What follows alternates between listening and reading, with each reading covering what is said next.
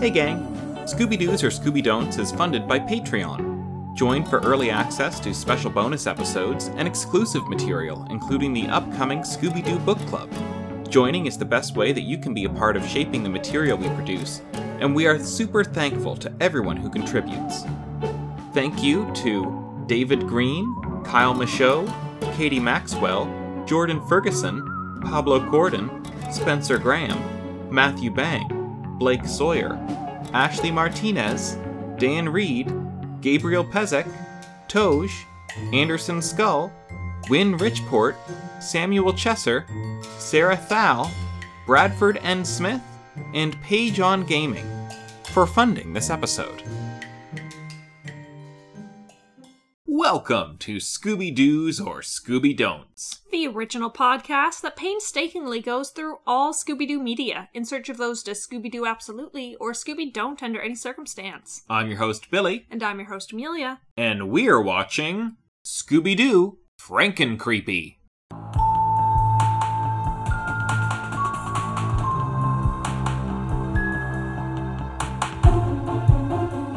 And if it wasn't for you meddling kids,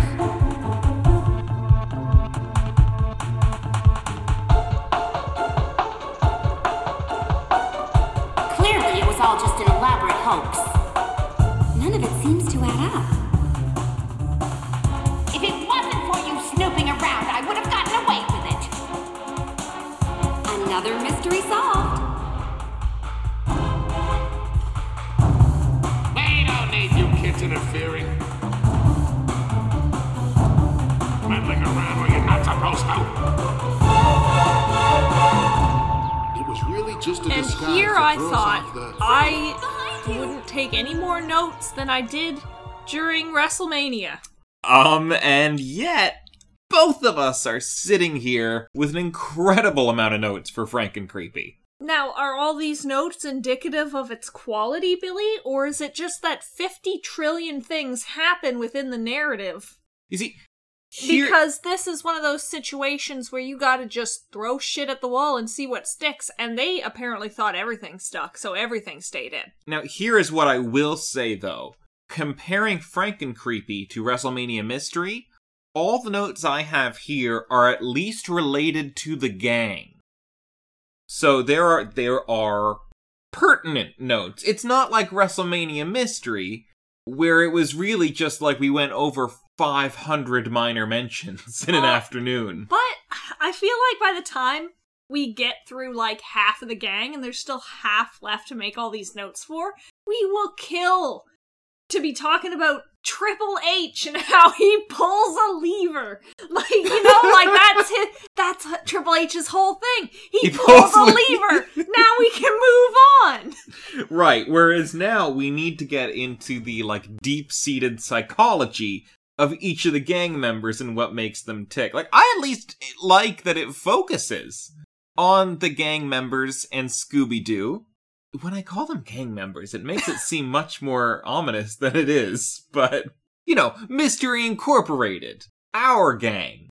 No drive-by shootings in this movie, for reasons we'll get into under Freddy.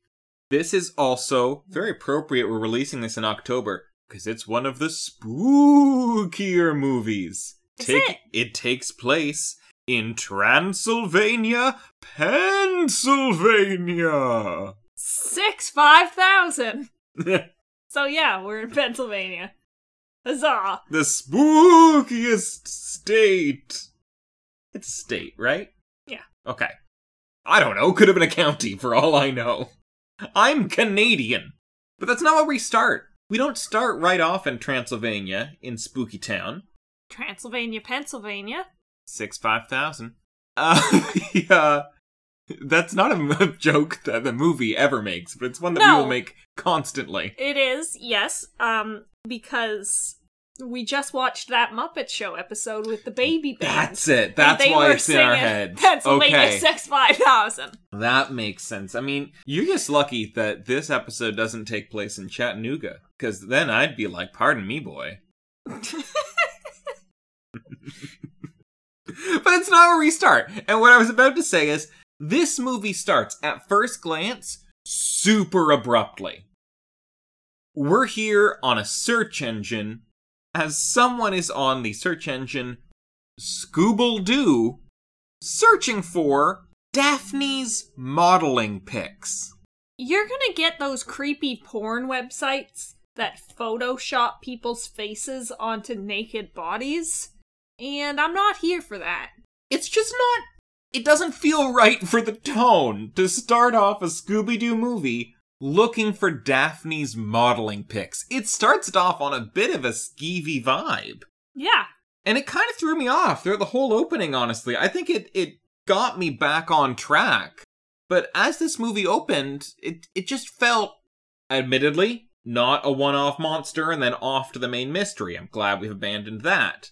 But it's still, it was off to me. It just felt off at first glance. Okay, I would have killed for finding the fucking Rat King in the sewers of New York before going to Pennsylvania over Daphne using the lure of her modeling pics to get people to pay attention to her live vlog. Yeah, her iCarly style webpage. Her, like, fucking...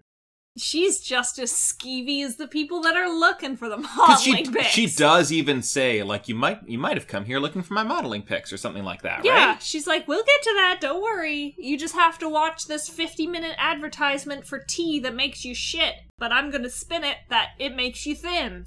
So, I mean, do you want to start in the Daphne dilemma? Because my dilemma is that Daphne is an e-girl. Oh, God. I just want to quickly, at first glance, the opening credits. Ooh, okay. It really makes me think of, like, David Fincher. Is that wrong? No, I don't think so. I had a number of names I wrote down here. Like, it was almost like a Mad Men style opening or a True Detective. It felt promising. I don't know quite what to say. But it really felt like it had a very promising vibe as maybe like a different take on a Scooby-Doo TV show. Especially the way that like we see the simplified animation running around and you hear these little clips from Scooby-Doo series over the years. You hear like, "Where are you?" era Frank Welker. And that is, admittedly, somewhat appropriate because this movie does focus in a lot on the history of the Scooby Gang and ties it into continuity. A little bit, I suppose. Now, we get this, like, dark, gritty David Fincher, for lack of anybody else to say, opening. And then throughout the whole fucking movie, we've got back-to-back Edgar Wright wannabe quick cuts. Ooh, yeah, I was gonna save this for later. But the quick cuts are jarring. I just want to talk about this, like, fucking dissonance. Yep. Between this dark opening compared to, like, an Edgar Wright quick cut for comedy. It's awful. Yeah, it's tonally dissonant. That's the exact word you used, and it's exactly right. Also, Edgar Wright doesn't do those quick cuts that mid-scene, mid-scene, and then continue on with the same fucking scene. Those are meant to establish... We're moving on, people! Yeah, it's like, it's only used in, like, the establishing part of the film, or he uses it as part of the film language. Whereas Scooby-Doo, like, this movie just feels like it's doing it. It's just doing it over and over again, and I don't think it knows why. It's going for style, but it's not going for a necessarily consistent style. It's a style without any substance. Because you can enjoy a certain director's style without absorbing what that style really is. Like the dark, moody opening. Oh man, I loved David Fincher's Girl with the Dragon Tattoo. This is exactly how he opened it. That's how we're gonna open a Scooby-Doo movie! Like, no! Stop it! But, and I would have been fine if we had gotten, like, an actually, like, cohesive David Fincher style Scooby-Doo movie. Okay! I'm not saying I don't want a Scooby-Doo movie that's, like, 7. That was a bad example, because I don't even like 7. But, yeah, but I'm not saying I wouldn't take that Scooby-Doo movie. I'm saying that someone, like, just sat down and watched some white male directors and decided which elements of each they were going to pluck without understanding why those directors do that in the first place. Well, and I would even say, like, look at you can do it in a way that's still appropriate to Scooby-Doo. Look at the David Fincher style episode of Community. That one took all of his, like, grit and trademark and put it in... to 22 minutes of someone's dropping quarters down butt cracks. A network-appropriate version of David Fincher. But it didn't then also do Edgar Wright-style quick cuts and goofs. It's not consistent, and that is really this movie's biggest flaw. And it just also destroys the pacing. Edgar Wright's movies are like so, like they're little pocket watches where all the gears are moving in tandem. This is like you threw pocket watches in a soup. And I would even go further to say in like Shaun of the Dead and Hot Fuzz especially, what those cuts in that style are doing is symmetry. It's showing a symmetry between where the film began and where it ended. There's no symmetry to Frank and Creepy. It was also a satire on, like, police dramas, showing you all both the of those are high satire. fast-paced grittiness of, like, cop shows, showing you all the excitement, whereas Edgar Wright was just like, nah, I'm gonna show you all the boring shit about cops, like mugshots and paperwork and shit, you know? But like, what Frank and Creepy does, when it does do those shots, it's just like, you're just a creepy paw, a Frankenstein, a lady singing, done. Yeah. What does that tell me? Anyway. Yes. The point is, we're not auteurs, but even we can recognize when a movie doesn't know what the fuck it's doing. Exactly. It's frustrating when, like, it's an actual filmic flaw of the movie. It's not, we tend on this podcast talk a lot about characters. No. We do. We really do. But this is a filmic issue. So our should I give you a premise? That might help. That might help. I can't believe I was about to dive into a character earlier, and I hadn't even given you a premise yet. How dare I? Velma inherits her great-great-uncle's mansion, which holds dark secrets she's tried to keep hidden for years. Going to Transylvania, Pennsylvania, Velma sets out to clear her family's name, while the gang's friendship and their biggest phobias are put to the test. So who do you want to start with? I say Daphne, since she opens the film somewhat inexplicably in retrospect. When it comes to the phobias, she's the most problematic, so we might as well get her the fuck out of the way. Yeah, so this movie, which as I sit here, is really much more about Velma, starts on Daphne doing an iCarly-style web show. Called Jeepers, It's Daphne. Admittedly, great name. Not really. No, it's terrible. I mean, no one would have known that during the Creeper episode she said Jeepers, it's the Creeper. And Jeepers, It's Daphne doesn't exactly have that ring. But she's here with all her fans, the Daphne Addicts, I believe she calls them.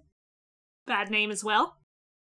No, or Daft Fanatics, because it's like fanatic and the F from Daphne. That's better. That makes more sense. That's more an issue of me reading my own notes. And you type them. Yeah, my fingers aren't fast. What this whole opening sequence does is it gives us a chance to reminisce about the halcyon days of early Scooby-Doo. They actually go over a lot of, like, Scooby-Doo Where Are You and the Scooby-Doo show villains. We're talking about Mamba Wamba. We're talking about Old Iron Face. We're talking about Redbeard's ghost. Are we talking about Redbeard's ghost? Yeah. Oh yeah, what was the other one? The green ghosts. The phantoms. Yes. The cackling green ghosts, as we call them on this podcast. That everyone calls them, because that's better than just calling them the phantom. Yeah. It's too vague. They might have called them the shadow phantoms, but they were green, guys. Yeah. Get on board. Daphne's live vlog is somehow being interrupted by people that are watching it. Yeah, like it's a call-in vlog. Like she's running. She's got an open Zoom call. Yeah, is it a vlog or a Zoom call? How does Velma have control over screens that are popping in and out? Because you see, Daphne's trying to talk about, like, I don't know, old Iron Face, whatever. And then someone cuts in looking for Velma, and Velma's just like, no thank you, that's a scam, and hits something on her own keyboard, and then knocks that screen off the screen. Okay, now, does everyone do this, or does only Velma do it?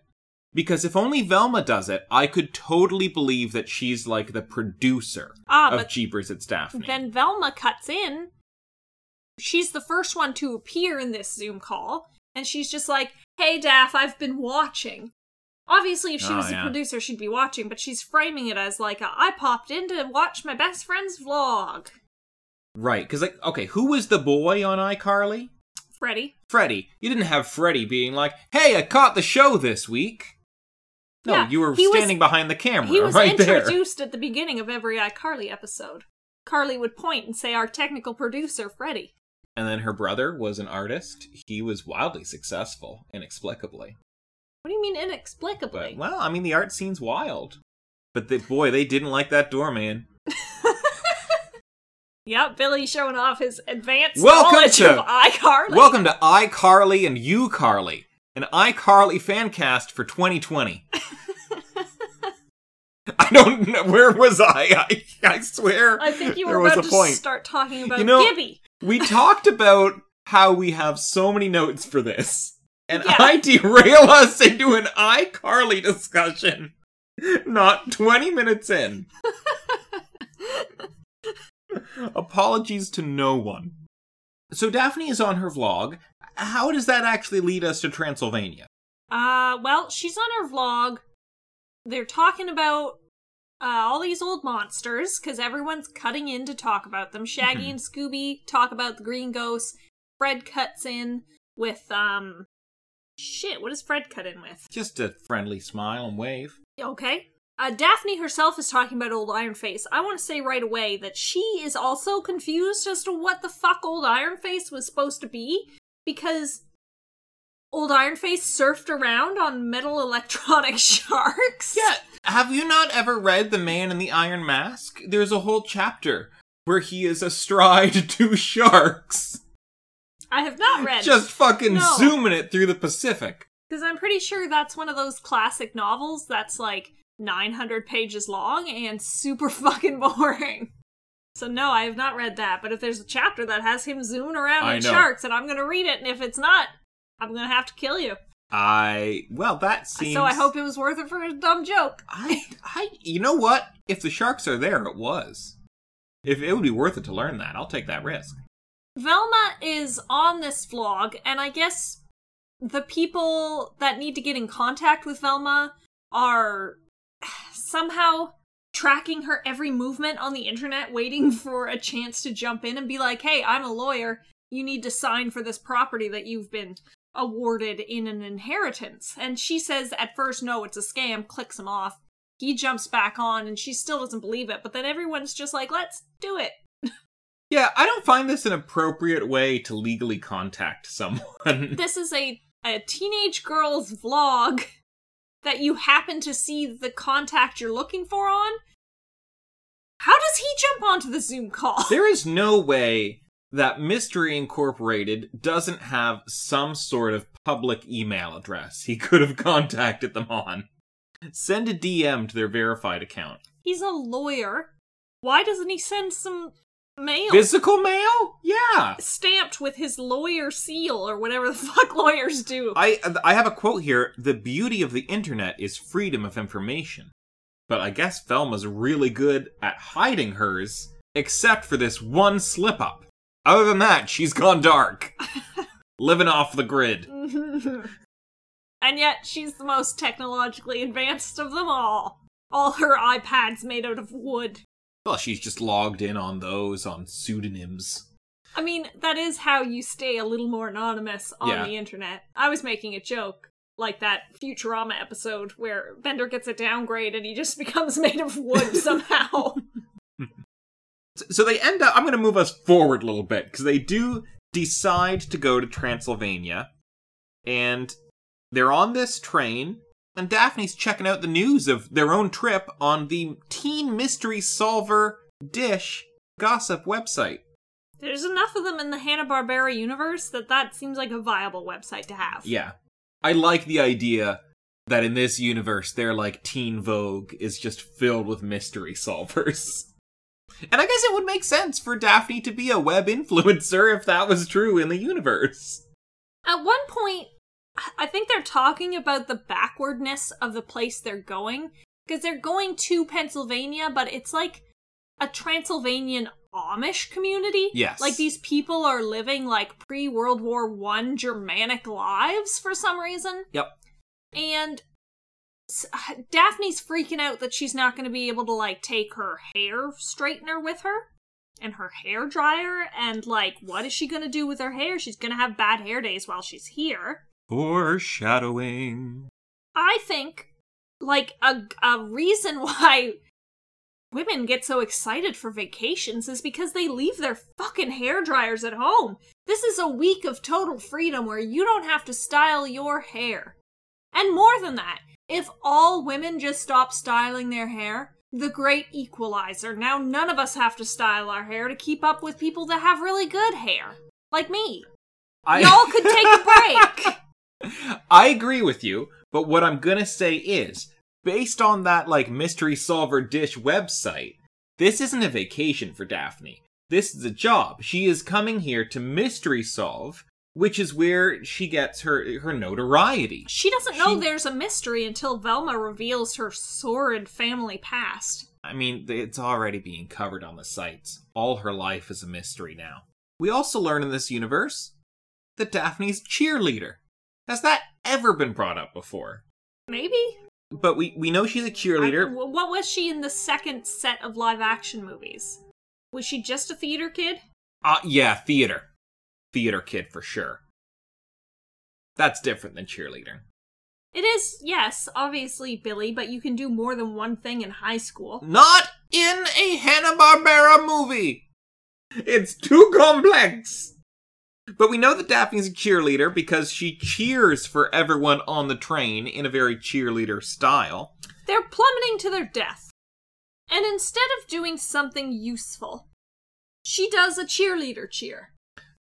But that does lead them to do something useful when they form a human pyramid and act as some sort of, like, sail or counterweight for the train as it's plummeting off the tracks. Real quick, I'd like to point out that, like, a rogue mad dentist is running through our apartment. There is a drill happening somewhere, and I can't pinpoint its location. If you're picking that up in the podcast, I apologize. Yeah. It is a random drill somewhere in our apartment. If you are listening to this while you yourself are at the dentist, do try to distinguish between which drills are real and which are only on the audio. Why do you have to cut in with shit like that? Now I've forgotten what my second point was. Because I thought that was pretty funny. I was just vibing with it. I will apologize. Your vibes are bad and you should feel bad. Daphne is actually the one who dubs this monster the Frankencreep. Like we had any doubt, because that is totally a Daphne name. She needs to eat gluten-free, non-hydrogenated oils with no shellfish. Those are her immediate dietary requirements. Gluten-free, Daphne. Don't be that bitch. I do have to applaud the continuity, though, because we've known for a while now that she is allergic to shellfish. And we keep that going here. I like to see that. They arrive at the castle. Velma is shown around and has a bit of an existential crisis that demands her breaking up with the rest of the crew while they go do something else. Yeah, they split up. They go to a street festival that's happening in this Germanic town from the 1900s in Pennsylvania that manufactures torches. Pains me when I think about that stream of words that I have to put together to describe this fucking place. They're very good torches, Emil. The curse of this castle is that any Dinkley that steps foot in it is like gonna go crazy with the family curse of figuring out a Frankenstein monster, and all loved ones around them will suffer their worst fears and then I guess die. Yeah, it was very specifically worded. Here's where the movie Like, it feels like this movie is in two very distinct parts. First part, them getting to the castle. Second part, watching everyone disintegrate because of their worst fears.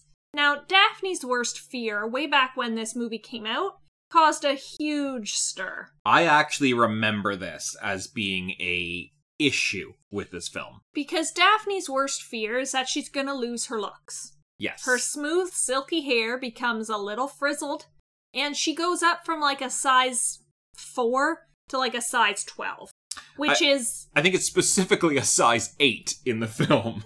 That's the average size of a woman in America. Yeah. She's gone up to the average size of a woman in America, and that is her worst fear.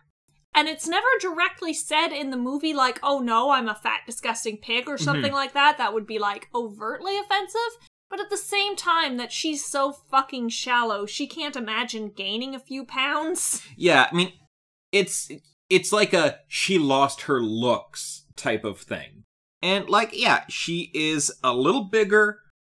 Her hair is frizzy. My thing is, it is instant. It's not like over the course of the movie she starts gaining weight. It is like an instant inflation. Why would she not automatically assume that this was an allergy to shellfish? Why wouldn't she assume, oh no, there was shellfish in that. I'm having an allergic reaction. I've had it before. I know what its effects are. Spoilers, gang. She doesn't actually get fat.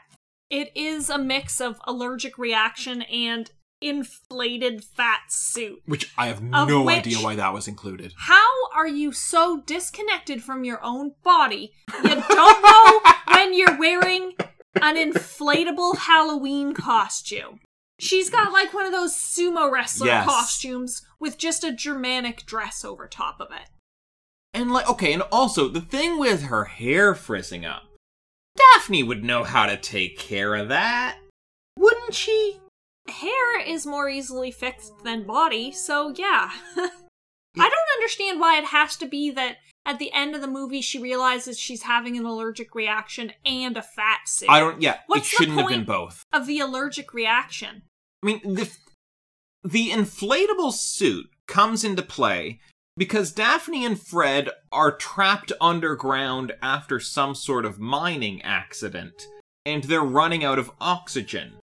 And then Daphne pierces the suit and realizes, oh, it's filled with air, me and Fred can breathe this and will not die.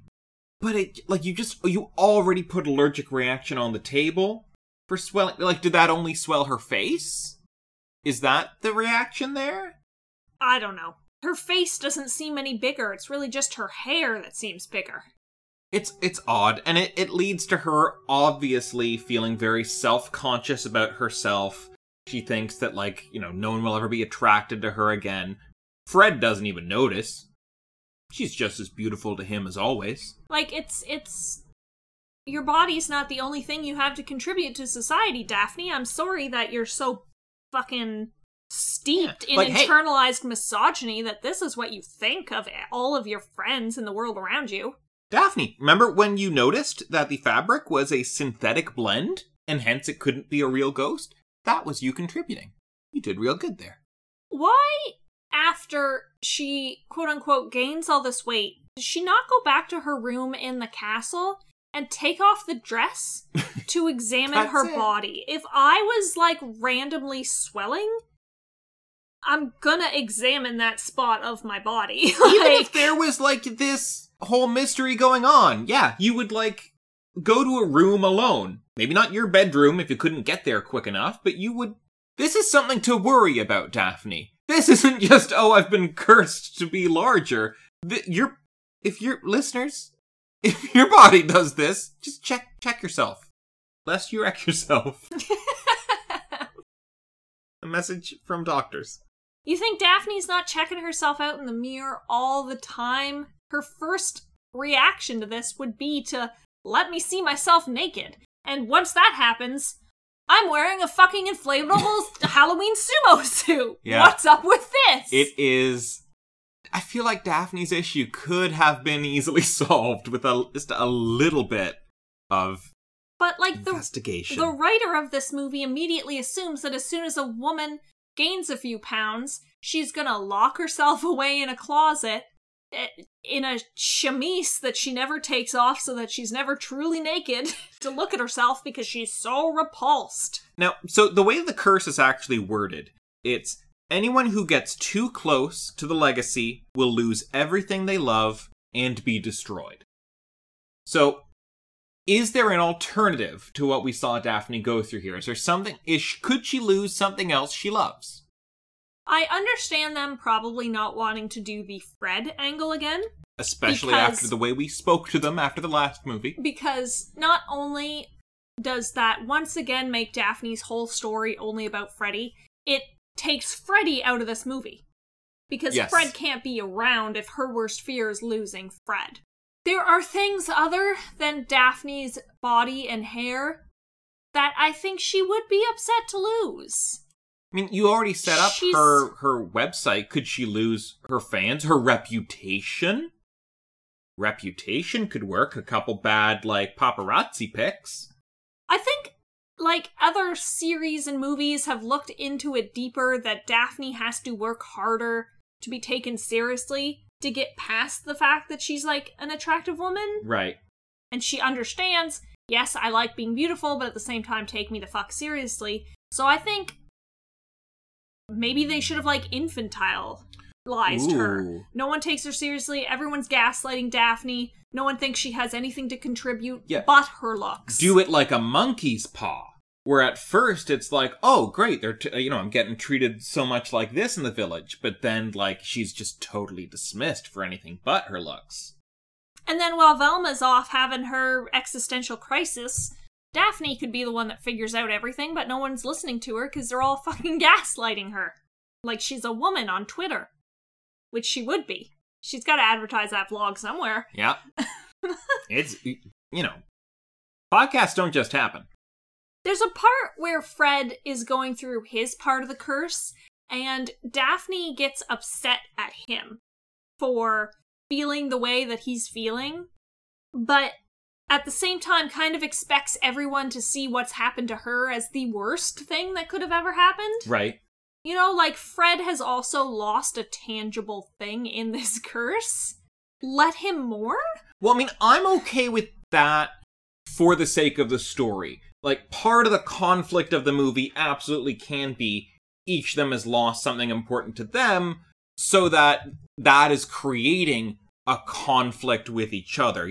Lose something you love and be destroyed. So I'm fine with that being, the risk to this. But I just don't like the idea of Daphne having absolutely no empathy. Mm-hmm. Fred lost something he loved. Shaggy and Scooby lose something they love. The least you can do is be like, I feel ya, bro. Yeah. And I think the fact that because what Daphne lost is purely superficial here, it makes it seem a lot worse. So the movie failed Daphne in a lot of ways.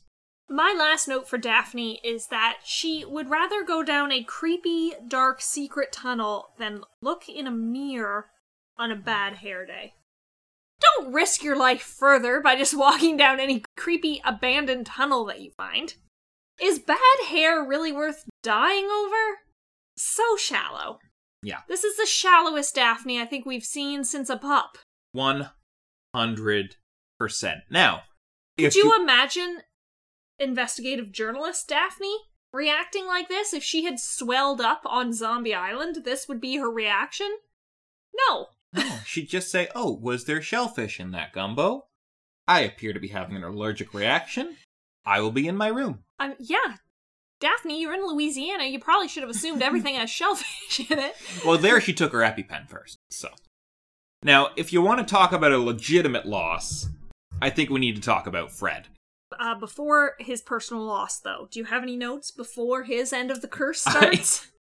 My first note is Fred belches. I wrote Freddy did a burp. That's a belch. If ever there was a belch animated, it's what Freddy did. It's very strange to see it from Fred. What even made him belch? Do you remember? It was like one of the quick cuts, and they're at the malt shop, Yes. so I guess, he had too much soda and his tummy It made was his- full made of his bubbles. tummy rumbly, he had to do a burp.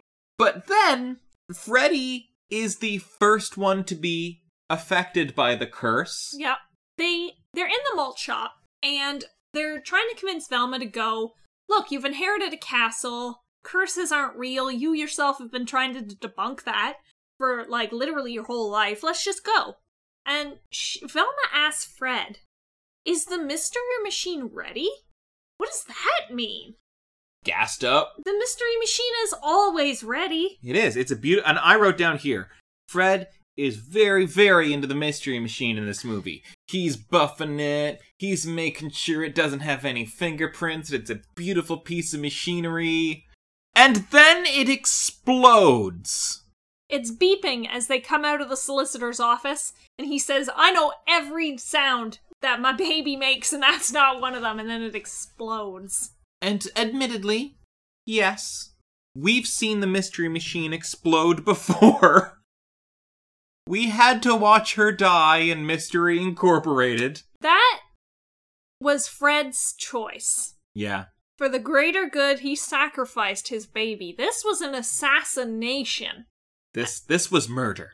This is what Daphne is telling Fred to get over later in the movie. This wasn't, here's a sacrifice I'm willing to make to show what the stakes are.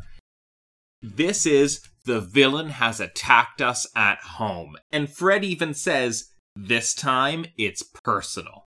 Watches that van explode, solitary tear down his cheek. Now it's personal. And he legitimately spends the rest of the movie grieving the mystery. He keeps remembering things that are in the mystery machine or suggests that they go over to the mystery machine. And then he sees it explode in his mind's eye. And he's like, dang it! That is a cut I actually will approve of. I like how it always cuts to the same shot of the mystery machine exploding as every time Fred's heart breaks. He has serious PTSD over his van all this movie.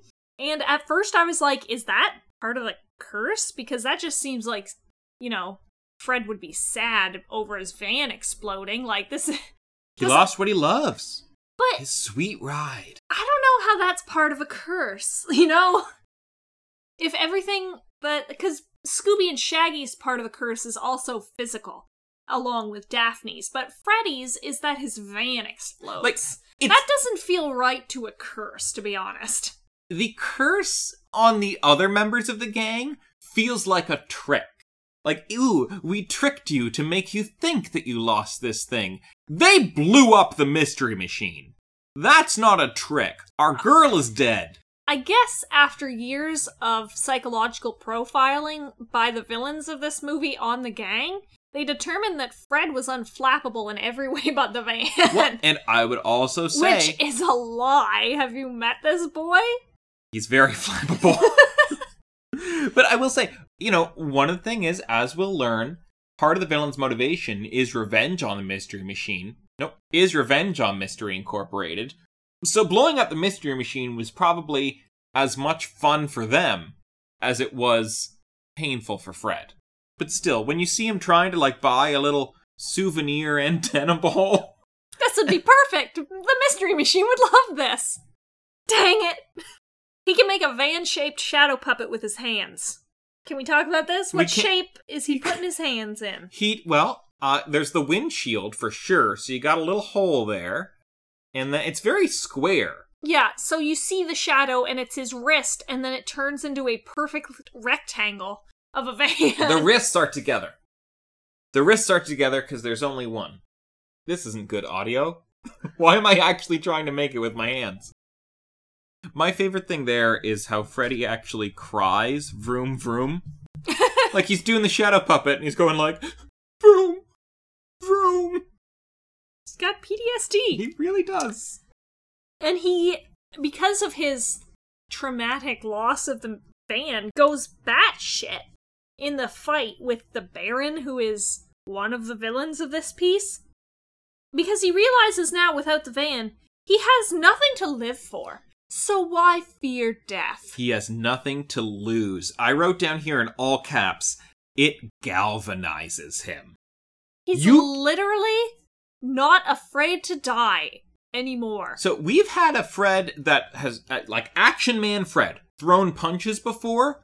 Fred in this movie throws saw blades and wields a pitchfork. Freddy is ready to kill. Freddy's ready to kill, he's ready to die. Nothing matters anymore. What's a life sentence for mass murder without his van? He does sort of have a snapback to reality moment when he's in a workshop. And we don't 100% see what he does there until later. This was before the fight, though. Yeah. I think it was a little moment of like, okay, I'm gonna do this, and then like, it does help to focus him and galvanize him for that final fight. What we later learn he's doing in the workshop is, he's built a new mystery machine. He's built a mystery machine carriage. Pulled by horses. I'm shocked he didn't paint the horses, to be honest. That would have been unnecessarily cruel. Just slap some orange flowers on their ass, it's fine. Freddy outside of the mystery machine, though. They are on a train, because they can't take the van, obviously, going to Pennsylvania. The Baron starts wrecking the train. Yeah. It's going too fast around perilous corners. There's other passengers in here. They need to save them before something terrible happens. I think it's Velma that says people will die if we don't help. In as so many words, I'm paraphrasing. So Fred runs into the carriage that holds all the other passengers, and he sees all these, like, Addams Family looking motherfuckers, and he says, I think they might already be dead. And he gives up on saving them, and they all go home. He sees this train full of inbred Pennsylvanians, and this is what death looks like to Freddy. Ultimately, with that train, he gets everyone out of the train, or at least into a car that can more slowly approach. But he sends the engine hurtling towards City Hall in this Transylvanian town. I think it's officially just a clock tower, so maybe there's not as many innocent civilians, but there's gotta be at least one. Fred had no way of knowing that building was empty. I thought it was City Hall. That's not where I would have sent a train. He crashes that train into a building probably containing innocent people that are now dead, and then he opens the car of the train that he's in with all the passengers, and he says, no need to thank us. For what? There was a knitting circle in that clock tower tonight. Love to get on up the clock tower and knit. They could have done it ground level. They could have. Maybe, look, this town... If you're gonna book the clock tower, you're going up. This town is living pre-World War I Germanic lives.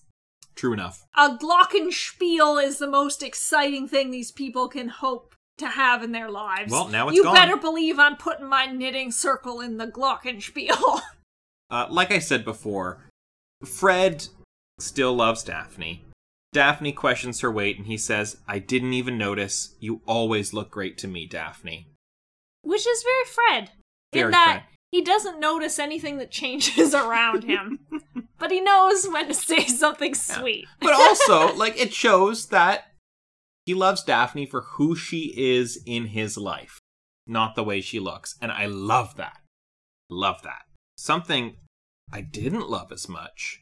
When he almost dies from a gas leak? No, I didn't care about that. Treasure. I'm sorry. You didn't care that Freddy passes out from a gas leak and is just seen lying dead in a cavern until Daphne gives him the breath of life? I'd figured he'd be fine. But Frank Welker says treasure in this movie. Someone caught it. He's been saying treasure, I think, for a while. It's the first time I really heard it. He put an emphasis on the and I know he's a treasure boy. Is it just because he's getting older, do you think? Do you think he's losing that upper register? No, I honestly feel that, voice directors are just getting better. Hey Frank, could you pronounce that word correctly? In English? It's treasure, buddy. Let's one more take, please. They don't have limited supplies of reel-to-reel to record this shit on so they can get more takes. I'm pretty sure in Mystery Incorporated, when they talk about the cursed treasure, he says treasure. Well, you know what? I probably talked about it then, too. The movie ends with him getting a new mystery machine. Awarded to him by, like, a secret division of the U.S. government. It flies. They gave it rocket propulsion, yes. Yes, they did. Fred has a flying mystery machine now. And I'm not talking about the jet from 13 Ghosts. My first note for Shaggy and Scooby is actually not until they're on the train. Do you have anything earlier than that? No. They do precious little up to the point where they're in the train and Velma says they're about to be thrown into the abyss because it's off track or whatever happens to it. And he says that he would rather be thrown into pudding than an abyss. Who wouldn't? I think that goes without saying. I would love to be thrown into pudding. Although, like, drowning in a non-Newtonian fluid is, again, something I've talked about as being terrifying. But I think A, he didn't say he had to drown in it, he just wanted to be thrown into it. And B, we've seen our boy eat his way out of worse. How deep is the abyss? Is it literally an infinite abyss? Because that might not be the worst way to die. You would just, like, you know, die of dehydration 3 days into the fall. And up to that point, you're, like, flying. That's pretty neat. Well, it depends what sort of abyss we're talking about. If it's an abyss out in, you know, the abyss of space, that's infinite. But if it's like an abyss that we're just calling an abyss, that's really more of a chasm, then that will have an end. Probably with lava. It's not Minecraft. I was just Earth has lava? How deep do you think chasms on Earth go? If we're talking about one that someone is calling an abyss, I think that chasm's going right down.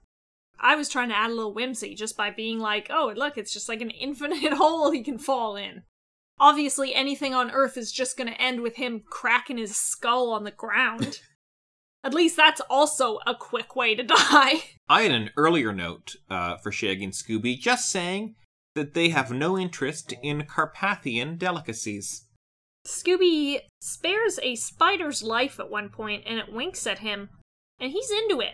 And I'm not sure how to feel about this, because it's never called again. Like, these spiders don't rally to save Scooby for his kind benevolence. There's no alliance between the spiders and the dogs. It's just that Scooby doesn't squish a spider, it winks at him flirtatiously, and he's just like, oh, you. Like, he's into it. Yeah.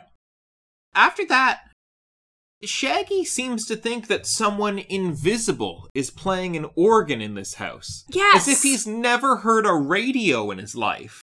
Or that, like, maybe it's just someone not directly in his eye line? Yeah. He has the object permanence of a baby.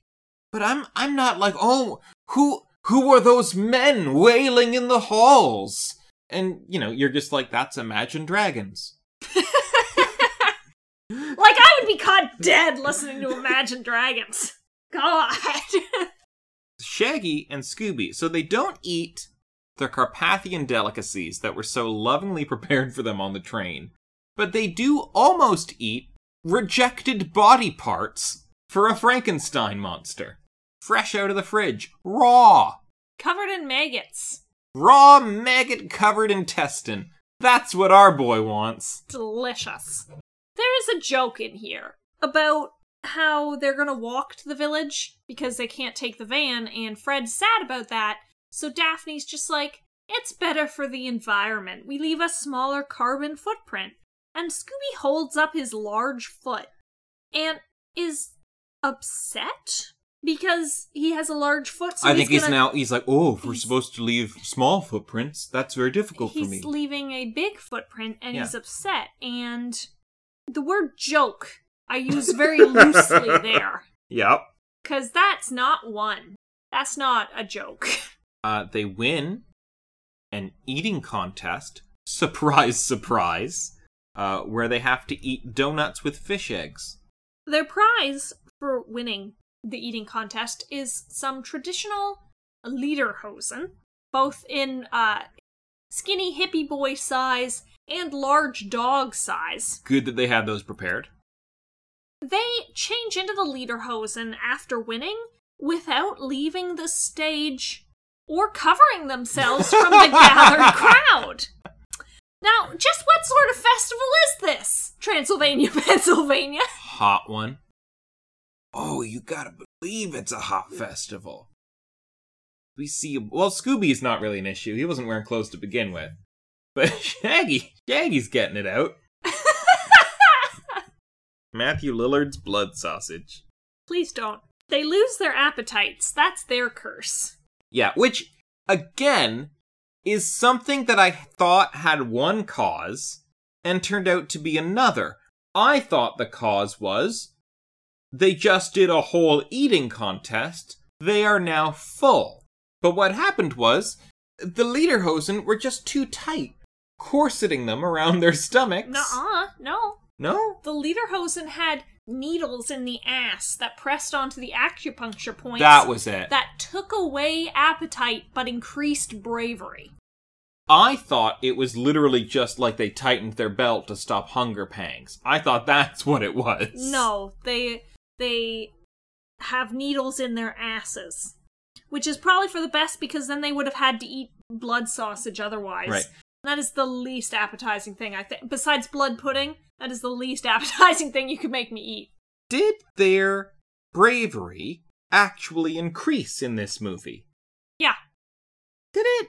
They volunteer to go after the monster. With no, Scooby Snacks is bribing. They're just like, we'll do it. I thought that was just also because they were full. I think, honestly, I thought it was honestly just, oh yeah, no, we don't need anything to eat. We're not hungry. Well, apparently the acupuncture points on the ass decrease appetite and increase bravery all at the same time. Again, just a little simpler ways to do it. By 2 levels at this point. We get a chase sequence, specifically just with Shaggy and Scooby. It's to the tune of a Transylvanian polka. And it's don't say that it's to the tune of a Transylvanian polka, implying that it's a polka from Transylvania. The song's lyrics are Transylvania polka. Yeah, alright, it's the Transylvania polka. And it's done in an art style that is sort of what we've seen in the opening sequences for a lot of these movies. It's the simplified art style. They changed the art style mid-movie. Didn't care for it. Also didn't care that Shaggy is lovingly caressed by the slimy tentacle of a monster, and he's into it. This is his Scooby Spider moment. It's happening with tentacles. No, I do not consent to watch this. I wanted to make a note here. At one point, Shaggy and Scooby are strapped down. They get their lederhosen ripped off of them. And in the next scene, we see them in their regular clothes, who redressed them. But during the end credits of this movie, they put up a little YouTube vlogger asking the same question. That was a trap you laid for me, Scooby-Doo. And I felt like a fool when I saw it. My last note for these two is that Velma is trying to steal their brains to put into the Frankenstein monster. Between the two of them, there's gonna be about 1. She figures, so she ties down both of them. Shaggy says he can't lose his brain, he just got his hair the way he likes it. Wait, so how come Shaggy's curse wasn't vanity? Wasn't his hair. That could have been one. He wouldn't like that at all. Don't like seeing Shaggy's ass. Yeah, when they're explaining how they lose their appetite, there's a close-up of the pressure points over underwear, but then there's a medical grade circulatory system that goes up on the screen, and you do technically see Shaggy's bare ass. I saw the skin of Shaggy's buttock. I get rid of a person's appetite. Prick him in the ass. Sorry, and that just appeared on our screen, so I had to mention it. What's happening with them and possibly having their brains scooped out of their skull is everyone's in real danger here. Daphne and Fred do nearly die to a gas leak in a mining shaft, and they're only saved because Daphne is wearing an inflatable air suit. Shaggy and Scooby almost get their heads cut open with a chainsaw, and their brains wrenched from their form. Scary days. Moving on to our last main gang member, the Velma Vision. Yes, the Baroness Velma Vision, actually. She is the first one to appear on Daphne's vlog. Daphne, at the time, had been talking about Velma's mystery-solving ability, her brains, if you will. Mm-hmm. And Velma then says, "My brains solve it, but I'm paraphrasing again because it's been a few days since we watched this, but then she goes on to say that it's Daphne's magnetism and charm that get them into most of the situations where they can, like, actually solve these things." Yeah. I like this. Women holding up women. Lovely to see. They're gonna all tear each other down fairly soon, so it's nice to see everyone supporting each other at the beginning. We learn through this lawyer bursting in on the webcast that Velma is now a woman of property. She has been hiding a big secret of her family's legacy. That she is not Velma Dinkley, but Baroness Velma von Dinkelstein. Von Dinkelstein is the family name. We get a flashback to her family arriving at Ellis Island and the Germanic name being Americanized. Yeah. Englishized, if you will. That flashback, Billy. The baby in the German woman's arms. Yes. Is that meant to be Velma? Because they're arriving at Ellis Island in, like, the 20s. Let me look when Ellis Island stopped being used. Like, they have pulled in to New York in the 1920s, and I am to believe that blushing baby girl is Velma Dinkley? Yeah, so it would have had to have been before 1924, if that was them coming through Ellis Island as immigrants. So let's say maybe that was Velma's mom. Or grandmother? Because even a grandmother being born in the 20s is probably right. My grandmother was born in 1934. Yeah, so let them be a little bit older in this timeline, and that can probably line up. It's Velma's grandmother that was arriving as a baby. Then why go to all the trouble of making the baby look like Velma herself? Was she not born in America? I wasn't paying attention when the flashback popped up on the screen. Do the baby's parents look like Velma's? Do the adult von Dinkelsteins look like Velma? Or just the baby? I mean, they look like Germans? Yeah. Okay. They look like, I don't know, plumper, older versions of what you would assume Velma would look like. You know, she's not exactly known for her beauty. So anyone in her family is probably not known for their beauty either. Marcy in the What's New episode was an offshoot. Yeah. She's very far out on the family tree of Dinkleys. Velma's going into this whole spiel at the malt shop, and everyone stopped listening to her story partway through and just started Googling the information instead. This wasn't the malt shop. They were on the the train? I knew it was one of the two. She's getting called out left, right, and center on her orange socks today. Good. This is not a good look, Velma. Maybe change it up every once in a while.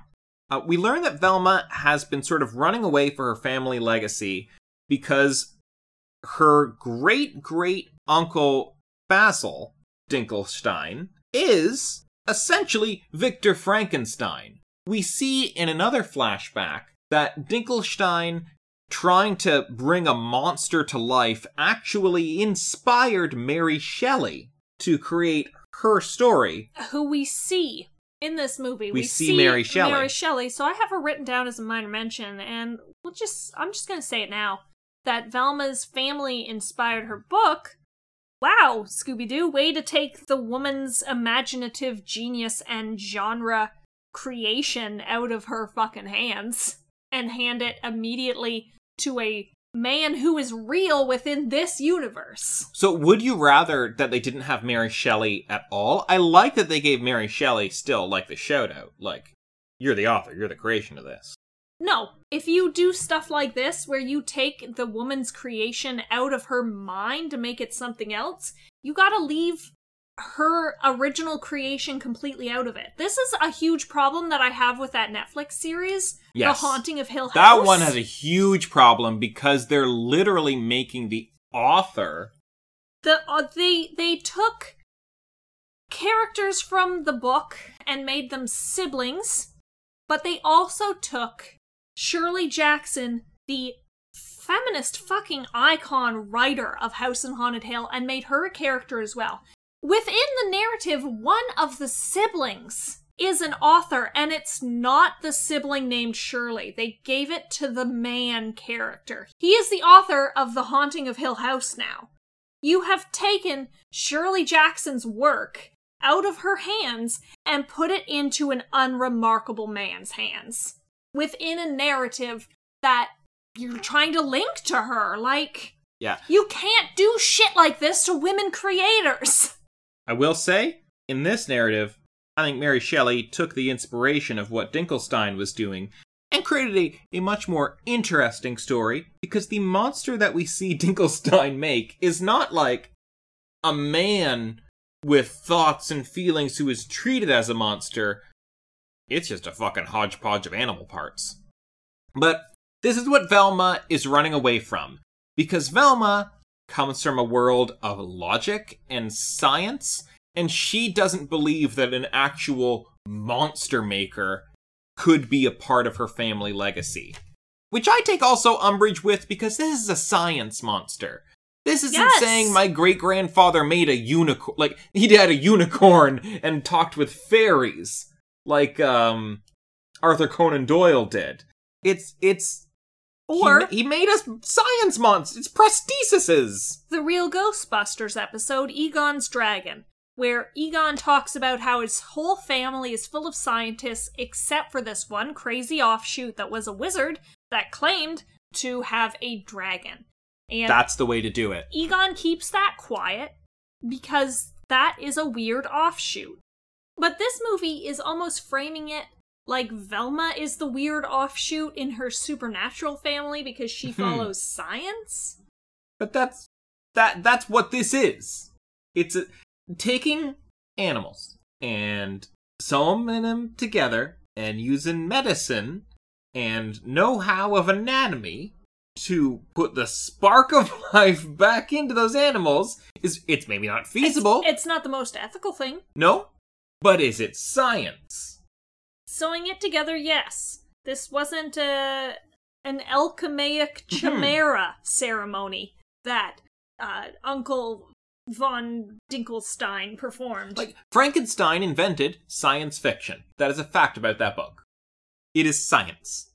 Moving on to, I think the scene probably that upset me the most in this movie. I mean, that's very strong. A lot of this movie upset me. But I think the train parts were the most unnecessary, personally. Because they're just filled with these terrible off-character moments and jokes that fall totally flat but go on for far too long. The worst of the jokes that goes on for too long is that they're in a passenger car that's connected right to the engine of the train. Right. Shaggy and Scooby are in the engine. Then in the passenger car is all the passengers with Fred, Daphne, and Velma at the back of the train. They cannot hear each other. Yes, I remember this part now. Because there is some distance between the two of them. So the passengers are acting as a middle ground to tell each of the groups what they're all saying. Yeah. Now, Velma is staring straight ahead into the engine that is on fire. Shaggy clearly flailing around, unable to do anything, and she keeps yelling at him to tell the conductor to slow the train. You can see it's on fire, Velma. What are you doing? Yeah, Shaggy and Scooby are literally standing in a room of fire, and Velma's like, tell him to slow down a bit. Guys, you're supposed to... Have you forgotten already, you idiots? You're supposed to be telling the conductor to slow down. What are you doing? Wild writing right there. Then later on, so they get to the castle, which is Velma's family's legacy. And clearly everyone has to lose something they love here. What Velma loses is her rationality and her logic. But this only happens via literal, like, hypnotism. She gets hypnotized by a screen in one scene, and the next time we see Velma, she's gone full Bride of Frankenstein. Yeah, she loses her logic and her reason. Like, I guess Velma's is different within the curse because she's connected to it via the bloodline. Yeah. She talks about how so many people of her family have been driven mad by this monster's curse. But they start a really cool idea of her taking the complete opposite track. Like, rather than showing this is possible, she's going to show it's impossible and gets super obsessed with it that way. Yeah. And I thought it'd be really cool if they actually showed her actually getting obsessed and falling into this legacy like young Frankenstein did a bit. But there's hypnotism, there's a curse, there's family legacy, there's obsession. It's like a fucking Lovecraft short story up in here, and I should have been all about that if only they had focused on that. And that is clearly, we've repeated this, it's what happens throughout the movie. They have like one very solid reason why this would be happening, and then they add 3 more layers on top. Fred is the only one who has a clear motivation. The Mystery Machine blew up. Bam. That's clear. That's understandable. That girl is gone. But everyone else is given 3 sort of conflicting reasons that it just feels like a cop-out. That Elvira dress that Velma ends up in is perfectly fitted. So they just had this ready beforehand? This is something that Baron von Dinkelstein had in the closet? Velma has that Dinkelstein rockin' bod that her whole family has. Learn at the end of this that it is all orchestrated for a reason, but how did they get her exact measurements? Then the fact that she harvests brains from Shaggy and Scooby. This is a real breach of trust to me. Where you take your friends, strap them down, and you're gonna cut their brains out of their bodies. She's a bitch when she's evil. Insane Velma. When she tells Daphne, you don't look that bad, and Daphne's like, really? And then Velma's just flat looks her in the eyes and says, no. I wrote that down. I was very angry she made Daphne feel bad about her looks. Good of them to set up early on regular Daphne and Velma interaction that was very positive, so that would hit a lot harder here. But Velma's always getting ragged on for her looks, too. I'm guilty of that myself. Earlier in this movie, Daphne calls out her knee-high orange socks, you know? True enough. Getting a stab in at Daphne doesn't feel like the ultimate betrayal. It's only presented as that because Daphne's so fucking shallow. She says to Shaggy and Scooby when trying to harvest their brains, between the two of you, you almost have one entire one. Which is, admittedly, that's par on course. That is something that regular Velma would say to regular 100%. Shaggy and Scooby. No issue with that at all. That's fine. My last note for Velma is that at the end, when they trap the villains by doing, like, ghostly projections to all scare them into the same place in town, she uses one of her lenses in her glasses as a trap. But she takes it out of the pair of glasses she's currently wearing, and she can't see without her glasses. I don't know why she didn't just hold up. I guess she needed the one lens to see out of, so she knew what she was doing with the other lens. She didn't bring a spare pair? She loses them constantly, but doesn't bring a spare pair of glasses. I like that it was included in the end, though. I wrote down her glasses. They wouldn't have made it out alive if it wasn't for her glasses. And Velma, of course, gives us the lesson at the end that the curse couldn't have been real because it said they would lose what they loved the most. And what they love the most is each other. Oh, Velma, speak for yourself. Fred was salivating on that van earlier. I would also argue that had you cut out Shaggy and Scooby's brains, you might have lost them for good.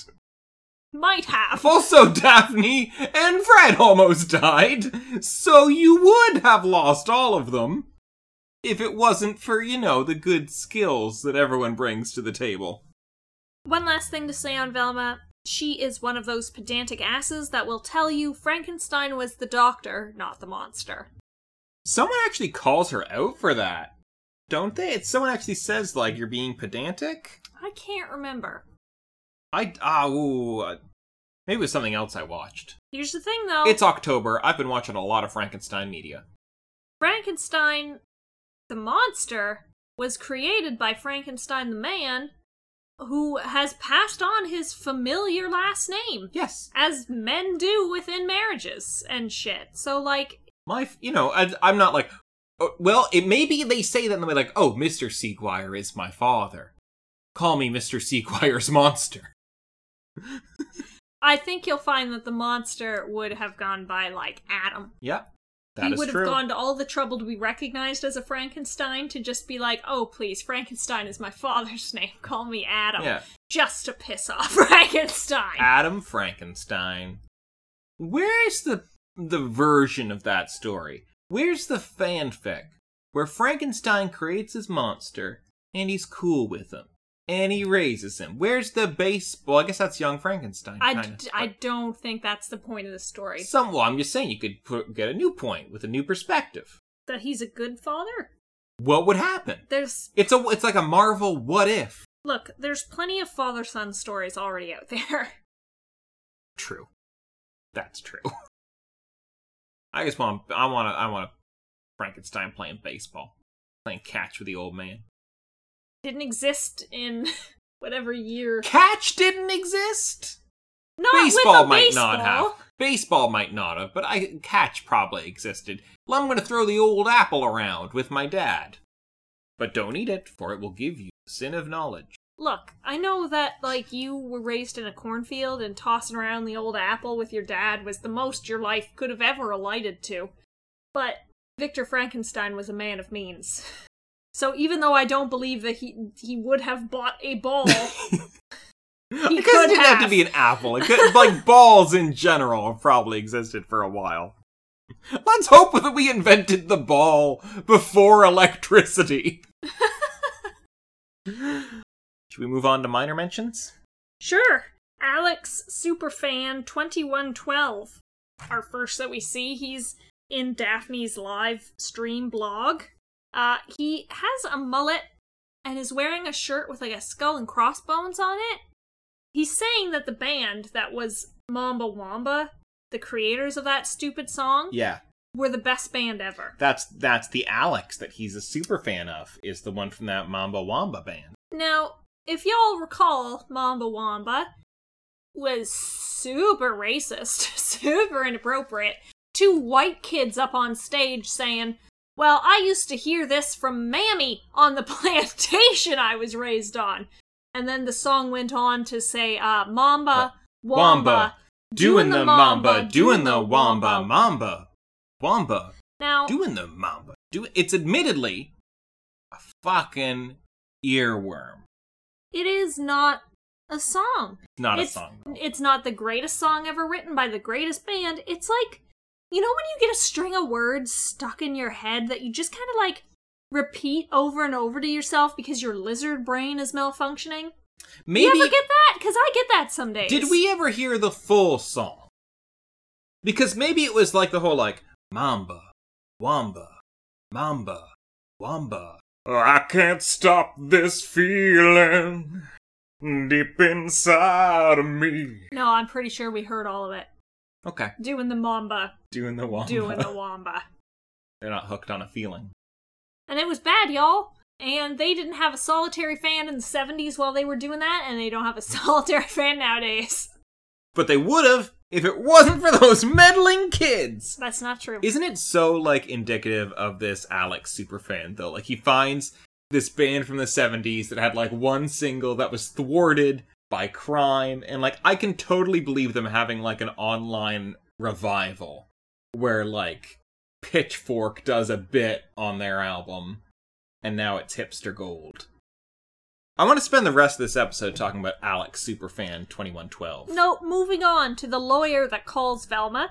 He looks like a mummified monkey man, is how I've described him. I just wrote down noseless lawyer. I did make a mental note as we were watching. Gee, Sure looks like that one lawyer from the Gackling Green Ghost episode, doesn't he? He looks suspiciously similar. However, there's no reason to think that. Like, especially not after they're already showing us clips of these green ghosts and the Mamba Wamba group and C.L. Magnus and old Iron Face. Like, that's just a bit of fun at the beginning that you can quickly forget about, Amelia. The lawyer calls Velma to talk about the next minor mention, Baron Basil von Dinkenstein. He's dead, to begin with. Now, is this the Basil Dinkelstein that was the Monster Maker? Or is this just like a later uncle named Basil? I got a little confused between whether it was her uncle or her great-great-uncle. Honestly, I just wanted to write down the dead to begin with line. That's how I thought was very clever. I mean, that takes us right to the beginning. Beginning's a very good place to start. Mary Shelley was my next one. Obviously, I already talked about her. Her imaginative genius and genre creation has been taken fully out of her hands. And speaking of hands, our next minor mention has a duster for a hand. I wrote him down as World War I man because he's walking around in a helmet with a spike on the top. He seems like he's in charge. Inspector Crunch? Yes, he hated Dr. Baron Basil von Dinkelstein because the monster took his hand. And he replaced it with a duster because it's filthy around here. So you might as well, right? You know what? If you are going to be like a cop here, I admire the fact that you put a duster on there. That shows to me where your priorities are. And it's more comforting. It's more homey. He could have easily put a gun there. Yeah, because this town is so welcoming and warming. You want it to be cozy. Then there's Burgermeister. Yes, Burgermeister Burger. So... Burger is also his last name. Why didn't they just go for the full Rankin Bass ripoff and call him Burgermeister Meisterburger? Would have been much more fun. Burgermeister is German for mayor, is it? Yeah, he's Mayor Burger. His town makes torches. That is the industry here. They're like the best torches in all the U.S. U.S. brand torches. Our flaming pieces of wood are second to none. I guess maybe it's like pressed wood, so it burns longer. Like one of those fireplace logs, 8 hours, you're good. He sees lights from inside the Frankenstein, Dinkelstein manor, and demands to be let in because of it. One, he knows there's a housekeeper there. Yeah. So I'm sure it's not the first time lights were on. She's going to have lights on. Second, you can't just barge into castles because you see lights, and you're a little peeved that people won't eat your blood sausage. There's like... He was PO'd about that. The town is so I don't know if we talked about this, but Shaggy and Scooby are too full to eat an extra round of blood sausages, and the town turns on them. Torches and pitchforks ready to kill. Absolutely batshit insulted that they will not eat this blood sausage. It is one thing to eat a donut. It is quite another thing to eat a blood sausage, town. They just won a donut eating contest. Let their tummies settle. Last note for Burgermeister. At the end of this movie, he sits down with a big plate of sausages and what appears to be bagels. I don't know about the rest of you, but I can only eat one bagel before I'm full. It's a filling bread snack. It's a solid lump of dough. And people can eat more than one at a time? It's like crazy to me. I can eat a bagel with a lot of toppings on it, but I still think, yeah, one bagel's probably enough. Oh my god, don't even get me started on lox. You cut that bad boy in half and slap some salmon on top. So fucking good. Then I can only get through half. I get to eat the rest. This is why I'm so underfed. Because I eat the rest. As soon as I put my fork down for even a second, Billy's in there. You know who's also in there, in this movie that is? Iago. No, not the talking parrot from Aladdin, but a hunchbacked man. He's the same voice as the mad scientist snake doctor from All Hail King Julian on Netflix. Identical. Who actually plays him? I can look that up. Jeff Bennett. Ah, yes, of course. Jeff Bennett he sneaks in here in Scooby-Doo. Doing the same fucking voice just a few years later. All Hail King Julian. That is a fabulous Netflix series, FYI. I would so recommend All Hail King Julian. By the time you get to season 5, you will not understand anything anymore, but it's fun.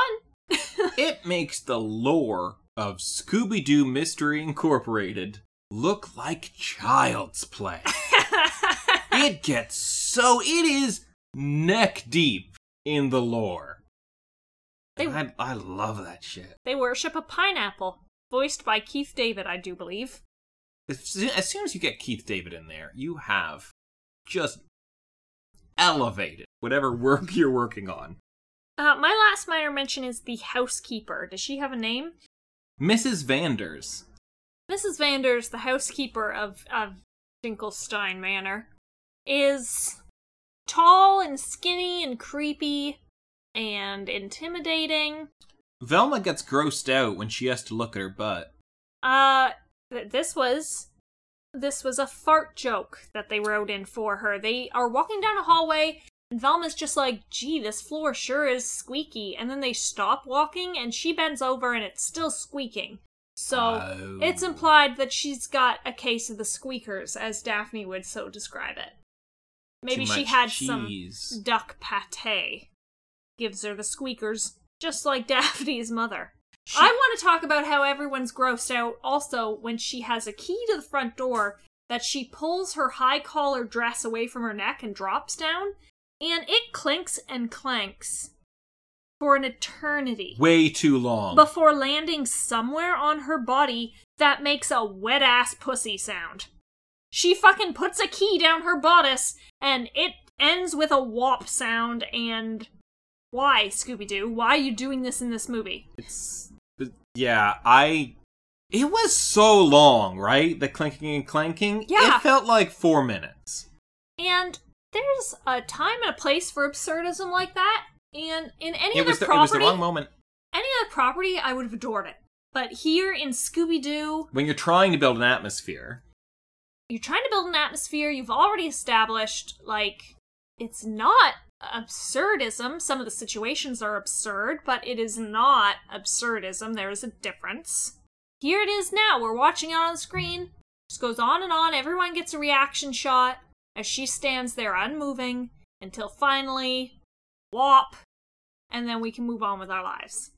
15 seconds, I want to say that was. While she's showing everyone to their rooms, the gang is making jokes at her expense. And not even all at her expense. No, not even at all. She's perceiving them at her expense, and she, like, flips around to intimidate them by being like, and what was that? She's like a creep, guys, but she is still the hired help. You can control her. Well, yeah, because I don't condone people that are assholes to the hired help just because they're the hired help, but this bitch needs to get off her high horse right quick. I actually don't even think they were saying anything on her expense. They were just, like, talking about the building, and she says, oh, do you have something to share with the group? And it's like, yeah, I just did. I'm talking to my friends, and especially for Velma, in a house that she now owns. This bitch is working for Velma now. You know what? You're dismissed. I don't need the front door locked all night in your bodice. Let me hear. I'm actually going to tear down some of this wallpaper. Because I own this house. It is mine. That's why it's weird. Because of all the creepy houses they've been in, like, Velma owns this one. I feel like this one feels different. And they're tiptoeing around like they're on someone else's property. Girls, you're not. Turn on all the lights. You know who's paying the electricity bill? You are! What electricity? This is a town that has built its name on torches. Alright, we'll go to bed and maybe explore it in the daytime. Everything is fire. And that's going to cause problems later because they're on top of a natural gas deposit. Yup.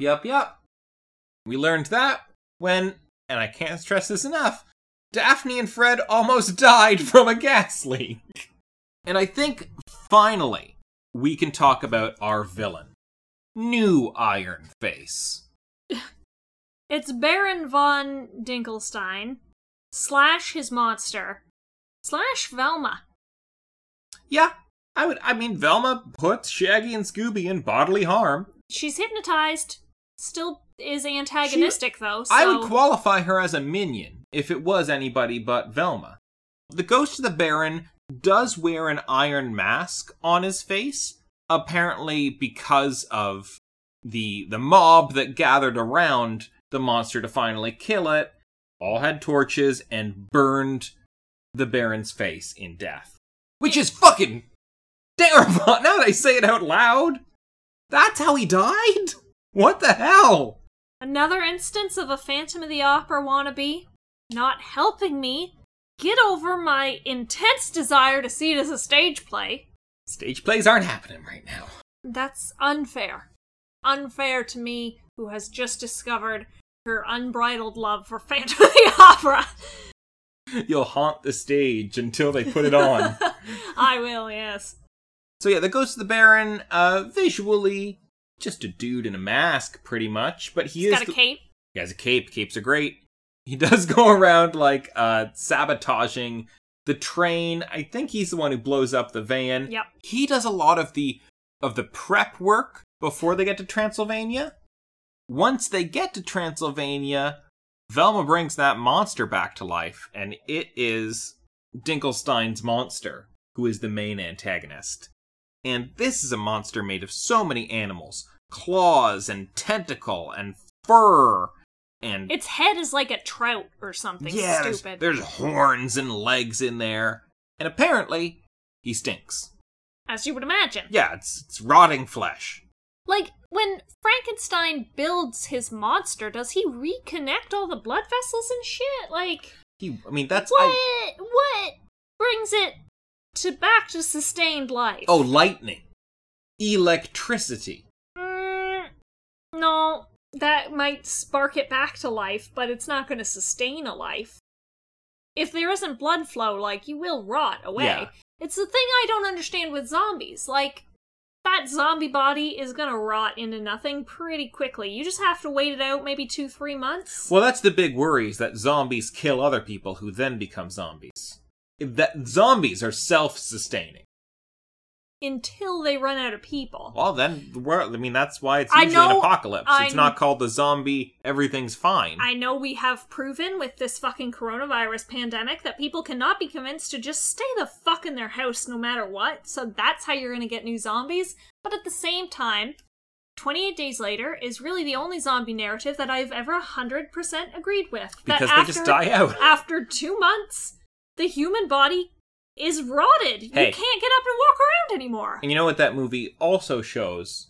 How a proper quarantine can actually help keep things contained. Oh, and then that's thrown right out the window with the more American sequel. It also shows how to do a sad ending really well. Yeah. I like that Jim survives technically in canon of the movie, but that alternate ending where he dies it's is effective. So sad. Getting back to Frankencreepy, I had a theory midway through where I thought the lawyer was going to be the Ghost of the Baron, and that it was going to be the uncle, still alive, unwillingly sewn into the suit. Because I could see that the things that the monster were doing could have just been him, flailing around, and everyone's like, oh, fuck, it's a monster. And that would tie it really closely in with Frankenstein, where he's not really a monster. He's They're upset. just scared yeah. He is upset at his circumstances. That's not what happened. No. Jesus Christ, that's not what happened. What was the criminal plan here, Amelia? Because it is wild. It is a 4-person plan of utter revenge. It's the ghost of Redbeard's pirate, it's Old Iron Face, it's one of the Gackling Green ghosts, and it is the woman that was singing Mamba Wamba, all working together for revenge. Mr. Creeps, C.L. Magnus, Lila, and Mama Mione. All coming back as they were originally with their actual names. Putting together a crew, because I guess they met in prison. They met on an We Hate Scooby-Doo social network. That was it. Look at you, social media, destroying everything. And they all, I guess, get out of prison at the same time, and they pool their money, and they buy Dinkelstein's castle to lure them there. where they will then break their minds with this curse and then explode the castle because it's on a gas line. What? Yeah. Just get a fucking gun! You obviously know where they are! You blew up the Mystery Machine really effectively. If they had been in it...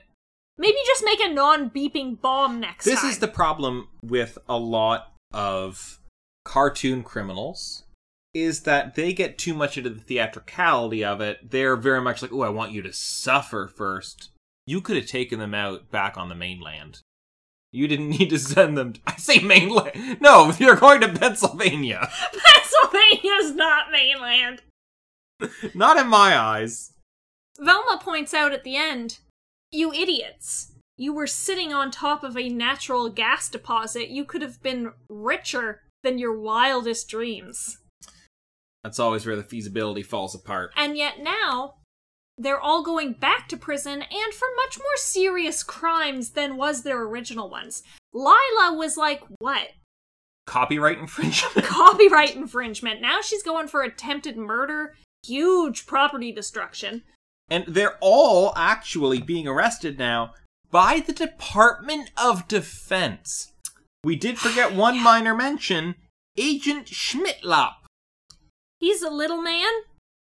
When Fred asks, where's the little man? He's in a mech suit. That's in Frankenstein's monster. Because the Frankenstein's monster was a mech suit. Now, I don't think he was being the monster the whole time. I think the others were taking turns in it. They stole from the American military a mech suit that was specifically made for little people to rage America's wars. And that's when the Department of Homeland Security, or whatever it was, had to get involved. And watching that tiny man in a tiny suit climb out of the Dinkelstein monster really made me be like, I hate Scooby-Doo. It was just like one extra wild idea you did not need. And that can sum up this movie so well. It's wild ideas it didn't need. Okay, also, this crew. Did they kill Velma's uncle? What happened? Was there ever an uncle? No, I think this castle has been abandoned for a long time, like you proposed, and they just bought it. Okay.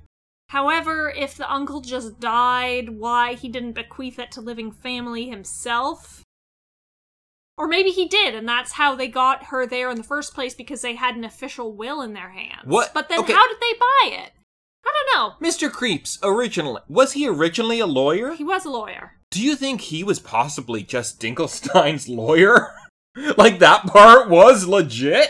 And it just fell into their lap? You know what? No, I'm gonna go back to the original idea that it's just an abandoned castle that they happened to buy, and that Creeps was able to draw up official-looking documentation because he was officially a lawyer. He does have a history with the law. That makes sense, too. Do you have a terror scale, since feasibility is a not? I feel like it doesn't super apply. Like, this monster was around, but it was just like another thing creating atmosphere in this world. I didn't consider the monster too much. I was more focused on the members of the gang and their individual journeys with losing what they loved the most. So I don't really have a terror scale here. I gave it a 4 because it's gross. I gave the Baron a 0 because he's dull. And Velma, I don't know, like a 1 for the tits that are now sticking out of her dress. Yeah, you always gotta give it at least a point to those. They're just so terrifying. Other thoughts and feelings. I did note that we had a painting with eyes that moved. It has been a long time since I've noticed that trope. Welcome back. I have quite a few to go through. Our search engine here is not Giggle. It's Scooble-Doo. Scooble-Doo. The search engine. Why not just Scooble? What I wouldn't give for the carefree days of Giggle. Second, this train. How many people died? Because cars were falling off the back of that thing? Yeah. Long before they ever said to themselves, let's go talk to the conductor. Let's go get the people in those cars to move up a bit. And the fucking train tracks. It's like wood buttressed around, curling around like jagged mountains. Why would an American railroad company build a line like this? European rail? Totally understandable. But those Americans, say what you will about them, they built straight train tracks. They weren't bothered with turns. In this town that is 1900s Germanic in the sense that, like, the Amish abandoned technology after, like, 1825, why is the Torch Festival have so many souvenirs geared towards cars? They're not welcoming to tourists, obviously, the way they treated everyone that rolled in back into town at the beginning of this. And there's no cars here for any locals to buy. It's fucking weird. I mean, clearly, for Frankencreepy, that was just so Fred would have something to mourn over. But in terms of, like, the logic of this town, doesn't make sense. And just my last general feeling was Little People X-Files branch? Question mark, question mark, question mark, question mark, question mark. Because, again, I was so flabbergasted I saw it, and I thought, I hate Scooby-Doo. That's what solidified that thought in my mind. Yeah. I'm not a Scooby-Doo fan, and this movie made me realize it. I could see. I think you're a Scooby-Doo fan. I think you're just, we are Fred Jones fans in a Scooby-Doo world. That's it. That's it. Pour one out for Fred Jones. Amelia, overall, was this movie a Scooby-Doo or a Scooby-Don't? I think if not for the Edgar Wright quick cuts, as they try to fill this movie with every asinine idea that they had, it would be a Scooby maybe. Because, I didn't enjoy it, but whatever, others might. I don't see how anyone enjoys this, to be perfectly honest. That poll we ran where we asked if you liked it, yay or nay, and overwhelmingly people said yay. Why? Someone please tell me in the comments. I mean, it plays up a lot of, classic horror atmosphere things. No, it doesn't. There's no atmosphere. Don't lie. Okay. Then I've used the word atmosphere wrong.